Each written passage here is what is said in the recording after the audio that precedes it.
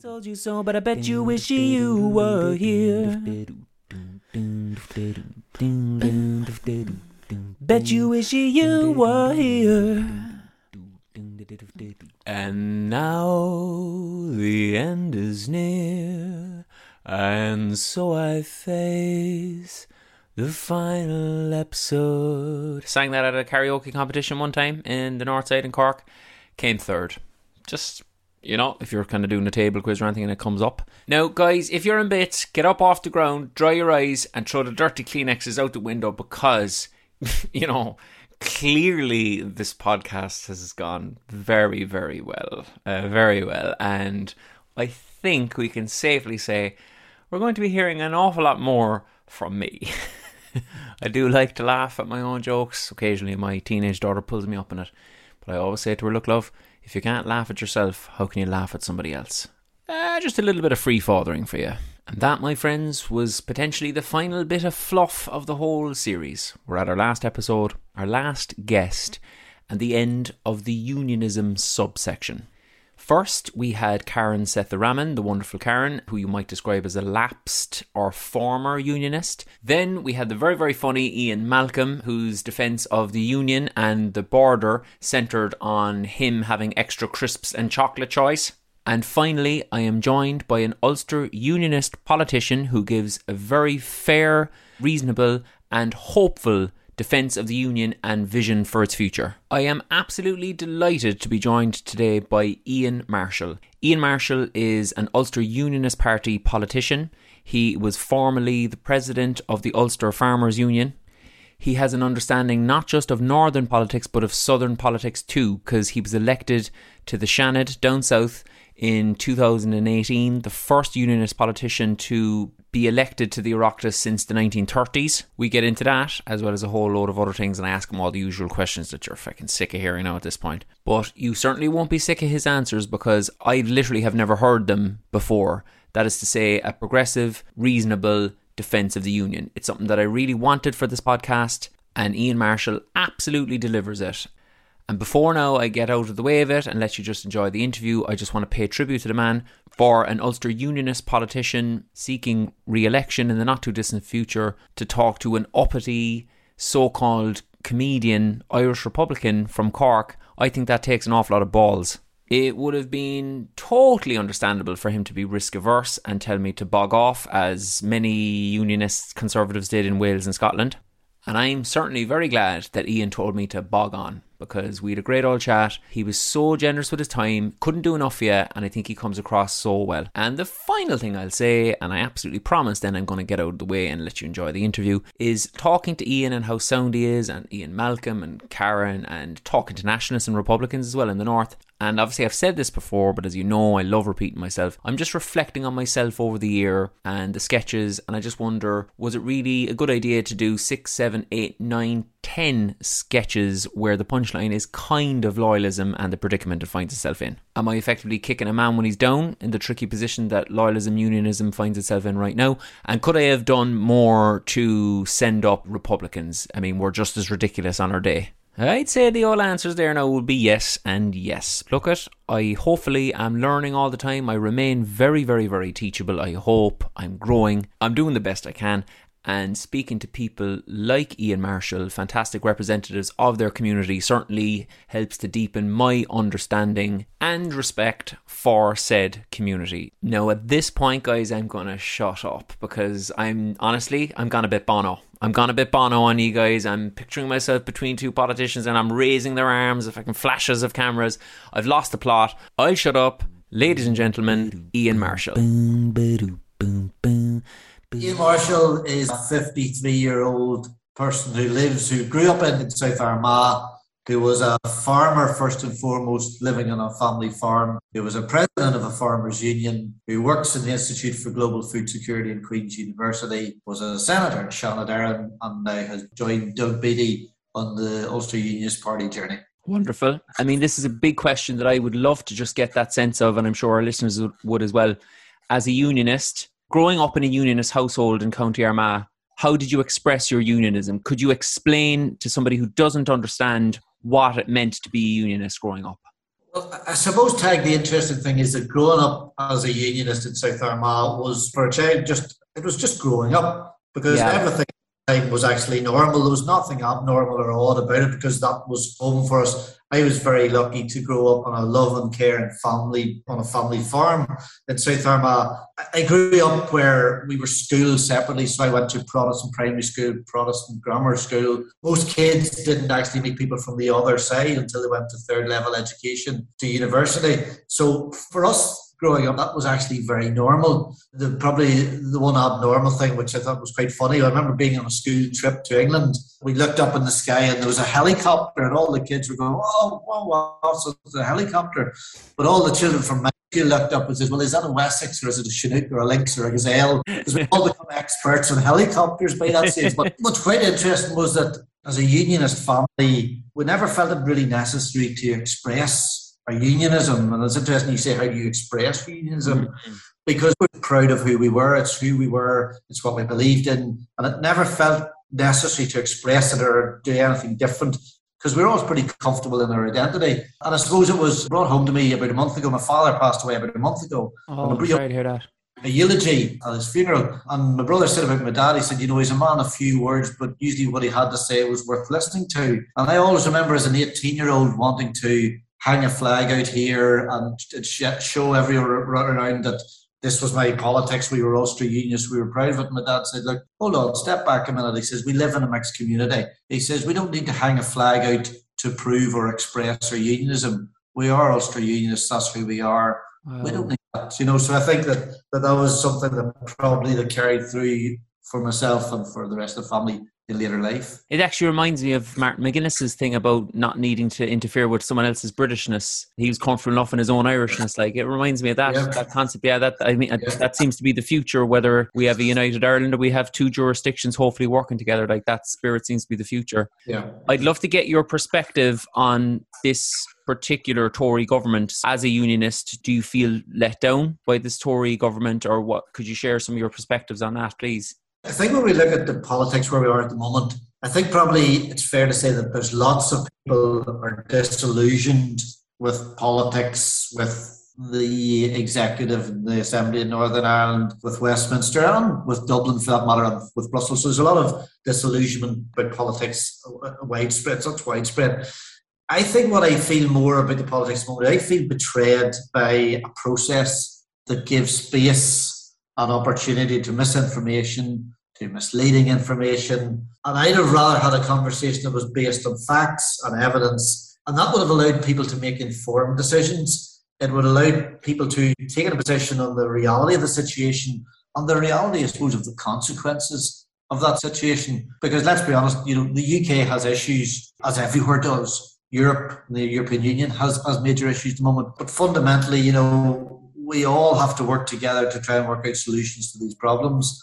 And I think it's important that we do that. And I think that it doesn't serve any purpose really to point finger and point blame at people. We are where we are. We need pragmatism and we need leadership and we need solutions to some of the issues we're dealing with at the moment. Okay. I just wonder, do they understand not just the Tory government, but does the average English person really understand Ireland? I mean, even forget unionism for a second. I was talking to the radio host, James O'Brien, in the UK, and he was kind of saying that he kind of felt that your average English person, they don't get it. They don't get loyalism. And I think by extension, I just don't know, do they get Ireland much, really?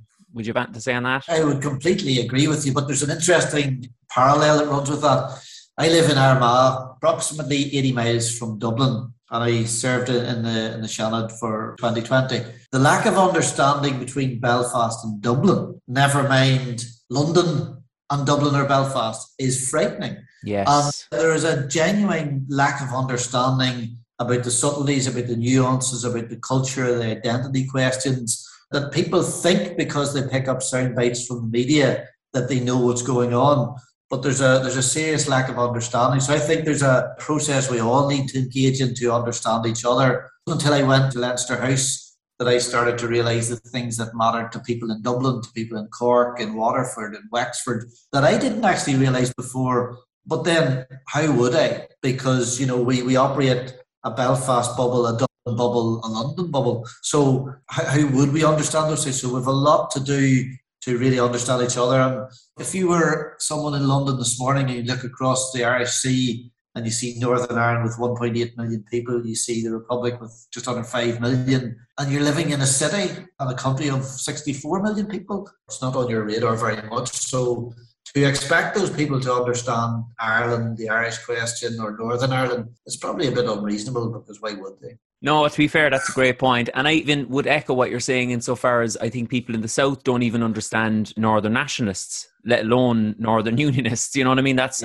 one bridge that I've been trying to cross as well, a little bit, like with some of the stuff that I've done. But yeah, no, that's a great point. And it's a perfect segue into the Shannon stuff as well. We might just go to that question now, if you don't mind, because when I was researching this whole podcast and I was talking to people time and time again, I'm not just saying it because I'm talking to you, people talked about how excellent you were in the Shannon and what an important voice you were. I know, for instance, Fintan O'Toole was talking about what an own goal it was for them to kind of let you go insofar as they let you go. And I think he was quoted as saying that it was more important for the government parties to vote for one of their own than to place a single Liberal Unionist from Armagh in the Oireachtas. And I just wondered, did that experience of the Shannon put you off potentially United Ireland for life?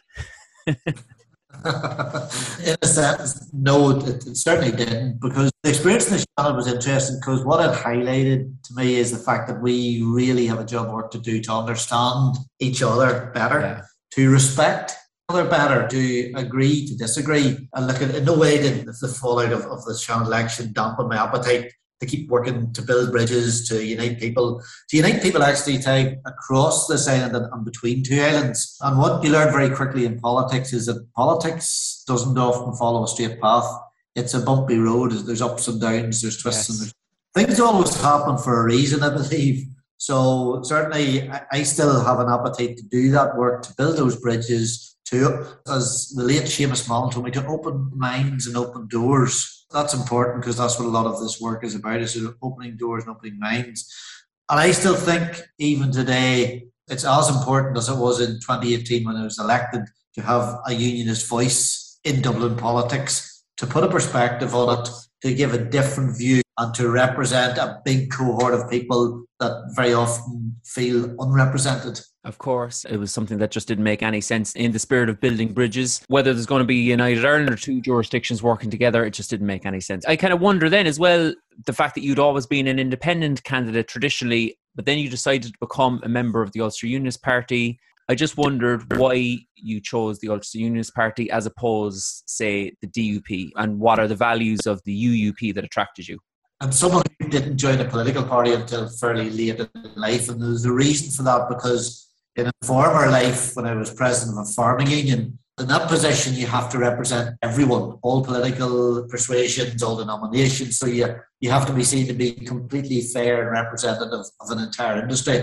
So it wasn't appropriate, and it wouldn't have been appropriate to be involved heavily in party politics at that stage. It was then that when you look at the parties, you look across the spectrum of parties in Northern Ireland, the UUP is my natural fit, it's my natural home, because the UUP was always about respect, it was about positivity, about constructive, pragmatic politics, it was about working together. And now, I suppose, especially more than ever under Doug Beattie, it's more than ever about this union of people. In fact, it's about the union of all people, and it's about creating space and about that respect for all opinions. So for me, the Ulster Unionist Party was the natural fit, and it just made sense, because it doesn't shy away from the fact that I'm very much pro-union. I believe that that's the right position for us at the moment, and I'm Ulster Unionist, so I'm proud of that, and I feel that no one should be shy or embarrassed or shy away from saying who they are and defining who they are. You're an Irish Republican, you're proud of that. Many others are, and you're proud of that, and you should be proud of that. And I think it's important to create the space that everybody can be proud of their identity without creating offence to anyone else. This is the $1 million question, and as I say, the whole union hangs on your shoulders right now, because I haven't had anybody articulate the position so far, and I would love you to just sell why the union works. I've had many people talking about why a United Ireland is preferable. Why is a union preferable to United Ireland? You know, and I've heard this question asked many times, and I've actually heard pretty one-dimensional answers to it, which has been a bit disappointing, because for me, the union works because it's really the epitome of diversity and multiculturalism. It's about being English, it's about being Scotch, it's about being Northern Irish, it's about being Welsh, and everything else that's in between. It's about the strength of working together between four jurisdictions in a nation of over 60 million people. It's about being global leaders in science and research, financial services. It's about being world leading in education, healthcare. And, despite all the tensions that we've witnessed from the Brexit conversation that started, the UK is still hugely influential and it's respected globally. For me, that's fundamentally what the union's about. And as I said earlier, there are big problems within the UK. We recognise that there are problems in the EU, but fundamentally it's about being part of this great union of people. And as we see times change and politics change and demographics change, I'm more assured that's something I want to be part of. And there is a great feeling when I travel to London, to Glasgow, to Cardiff, to Edinburgh, I feel I'm at home. And that's just what it means. And I suppose it's part of my DNA, my growing up, my upbringing and my identity. And that's what the union means to me. That's great. And I mean, I have nothing to counter that because it makes perfect sense. And the spirit of what you're saying is hopeful. I have a different vision. I have a different view, but at least it's hopeful, because what I got a lot when I was researching, particularly the Welsh and the Scottish situation, is that the conservative or unionist voices in those countries, the arguments that they make for the union can often be about fear. So they're often like, well, if, for instance, with Wales, if you leave, then you will economically collapse. With Scotland, you'll have a hard border and there's going to be all these kind of checks and what are you going to do about your currency? And do you feel the unionist or the conservative needs to make more positive, constructive arguments rather than just what seems to be a little bit like fear-mongering that goes on? There needs to be a positive message. There needs to be the advantage and the benefits and the merits of the union portrayed in a much better fashion. But I think there's one thing that's important. It's a thing that COVID has actually flagged up. We're having lots of conversations at the moment through lots of different platforms about the constitutional question, about working together, about Brexit, about north-south versus east-west. I don't think that's particularly helpful, because what I think COVID flagged up to all of us is that it's not helpful when it's north-south versus east-west. It's not helpful if we're comparing league tables of England versus Scotland versus Northern Ireland versus the Republic. Who's got more people vaccinated? Who's got more deaths? Who's got less deaths? That certainly has proved to be very unhelpful when we're managing the pandemic. And I think we learn from that actually this binary of north-south versus east-west is helpful to no one. We live on two islands which are not going anywhere. We have two groups of people with multiple. So we actually need to work out how we work better together. I think that's really, really important, because if we're serious about this conversation, and look, you're an Irishman, you're from Cork, but when you go to GB, there's over 6 million people subscribe as being Irish or of Irish descent. That's nearly a tenth of the population or of Irish descent and Irish connectivity. And that's really important, because that makes me believe that the dynamic of East-West is equally as important as the Irish question of north-south. And I think we need to keep that in our mind all the time. Yeah, I suppose we both share the same vision of people working together and people accepting each other. You don't want to see United Ireland. I understand that and I respect it completely. But if there was to be a United Ireland, what would have to happen to make someone like yourself feel comfortable and respected? And I know this is maybe a question that you don't want to answer, but sure, look, I'll throw it out anyway. United Ireland's an interesting phrase in itself, because remember, as a 53-year-old who was born in 1968, who grew up in the Troubles, United Ireland and the language around Irish unity is very emotive. It sends out certain messages to certain people. It's very confrontational for many people. I think the important thing is when we have this conversation, let's sit down and have conversations about uniting people. Let's sit down and work out what, and I know it's going to be cliche, people use it, probably overuse it. Let's look at what unites us rather than divides us as people. Because actually we've lots of synergies and lots of things that actually do unite it. I think the question of Irish unity, it's more important that we look about uniting the people, and that's north, south, east, west. I think that's really important. So ultimately, this will not be decided by governments. This will be decided by the people. It's enshrined in the Good Friday Agreement that it's the people in Northern Ireland who will make this decision.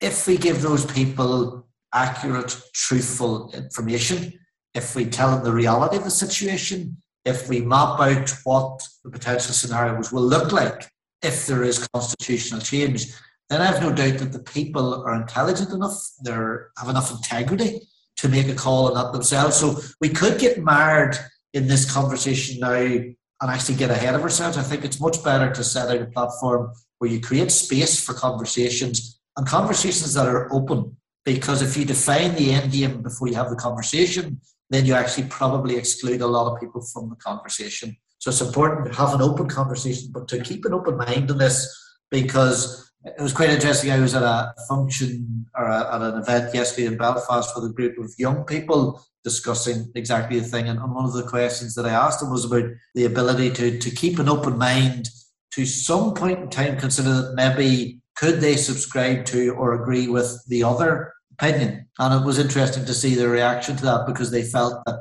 if the situation was set out on either side of this conversation, that they could still be open to being convinced that there might be a better way. So I think it's important to keep the open mind and focus on uniting people north, south, east and west. And let's see where that takes us.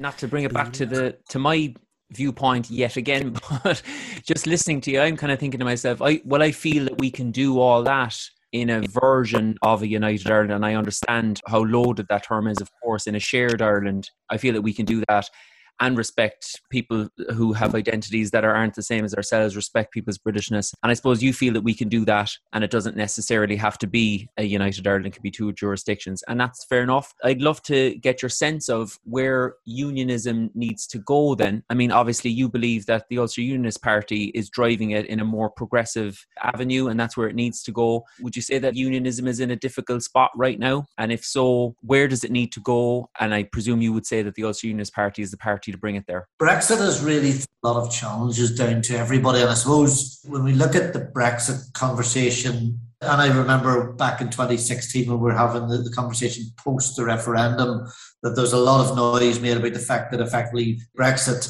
would hasten and fast track Irish unity. And I think that it's been really interesting, because sometimes I believe that the Brexit conversation and the constitutional conversation have been a bit mixed up and muddled up together. I think they're two separate things. Brexit has been a game changer as regards to relationships between London and Dublin and Belfast. Those relationships have changed, and there's no question those relationships will change.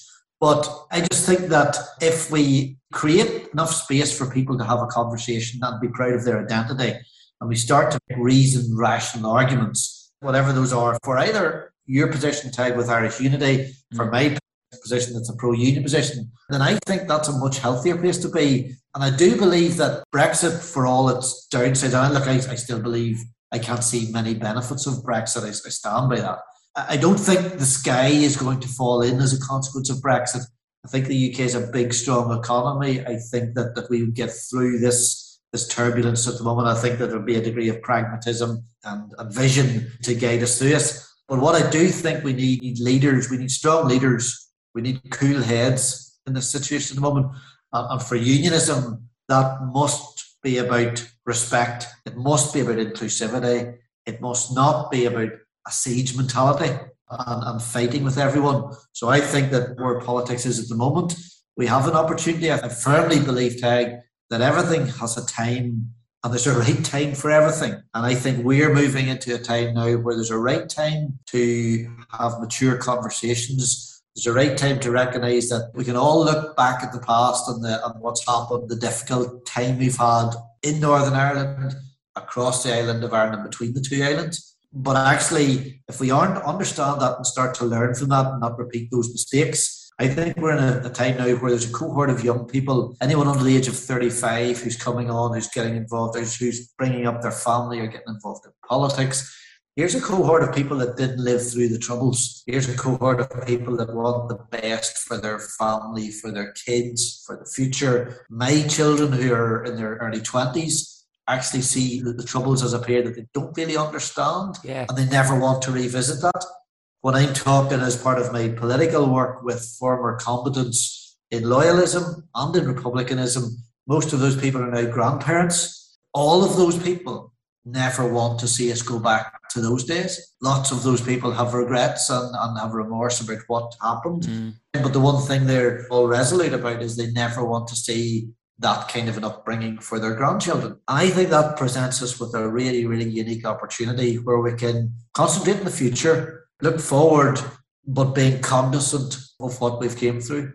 And I think that if we take that as a platform to build on for the political structures in Northern Ireland about inclusivity, about respect, about diversity, I'm actually very positive about the future. And I think that it's quite easy to sling mud at politicians and the political structures. But actually, the vast majority of people in there are there for the right reasons and to do the right things. And believe you me, Tag, it's a blood sport.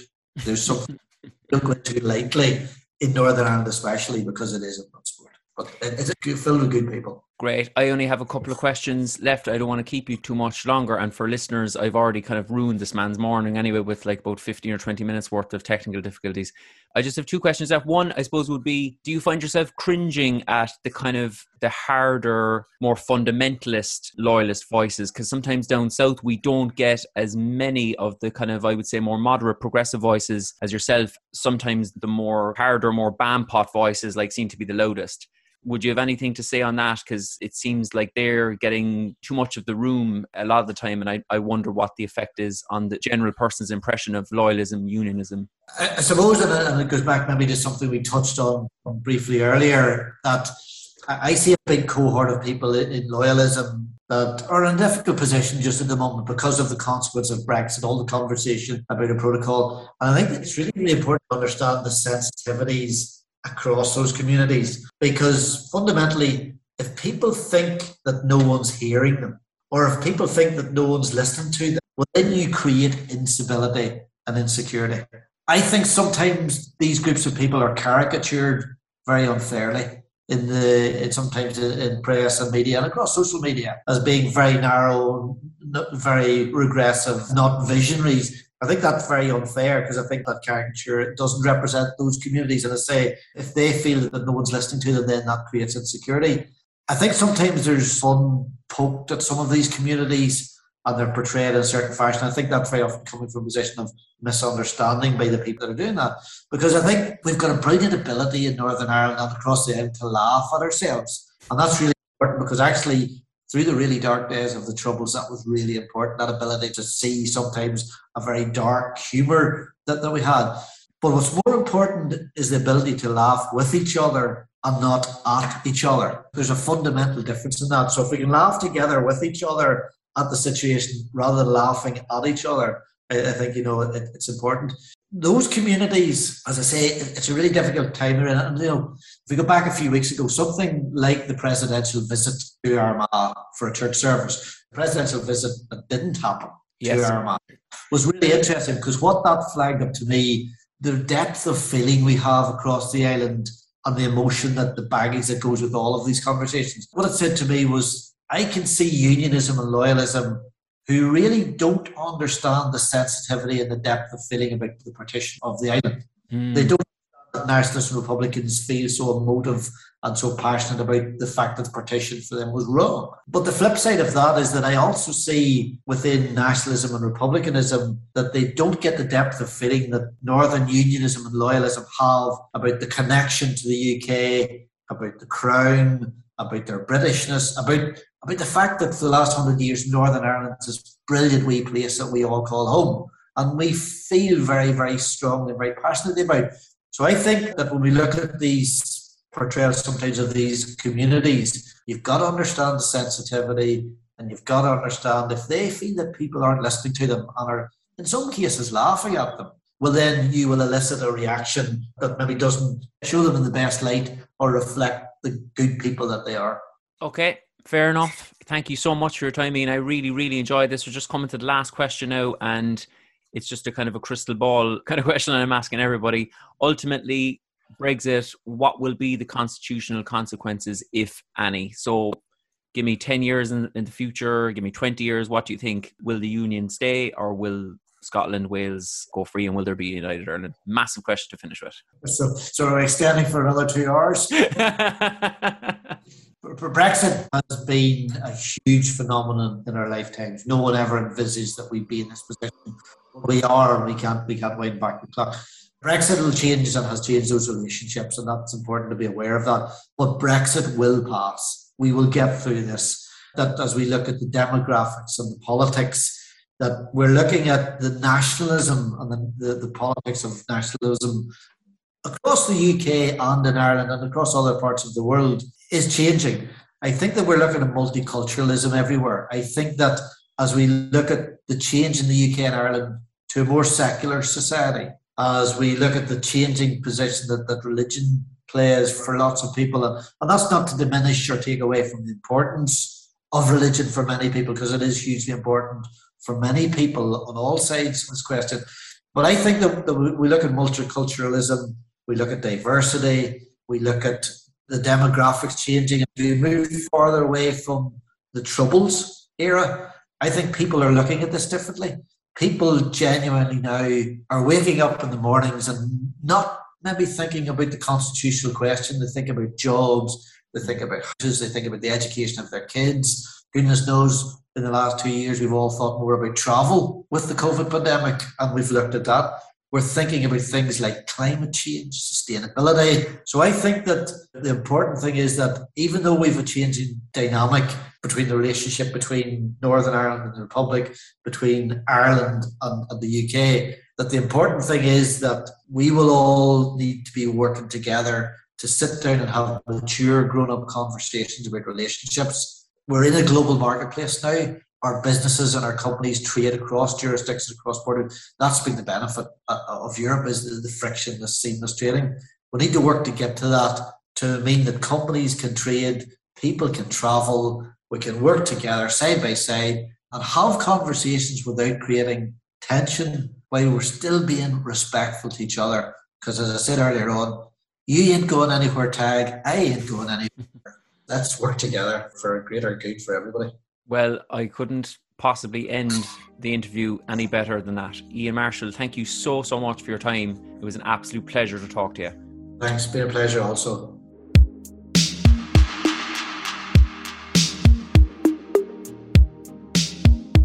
Well, guys, how'd you get on with that one? I tell you, I was kind of half regretting platforming Ian Marshall there, to be honest, halfway through re-listening to that, because I'm like, he makes the Union sound quite nice.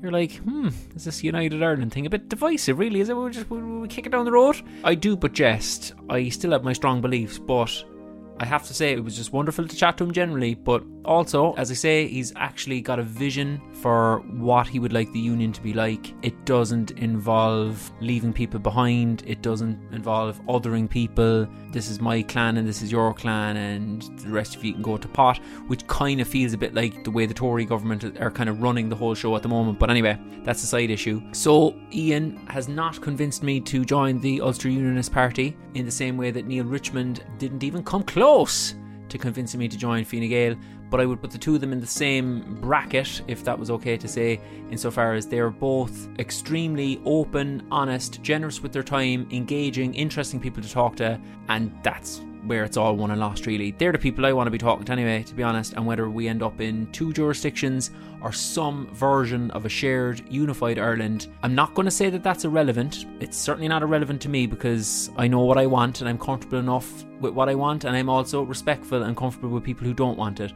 But there can only be a meaningful shared Ireland with the type of approach that Ian and Neil personify, in my view. And that's the most important thing. He's talking about uniting people more than breaking down physical borders or ripping up constitutions, and I think that's pretty cool, actually.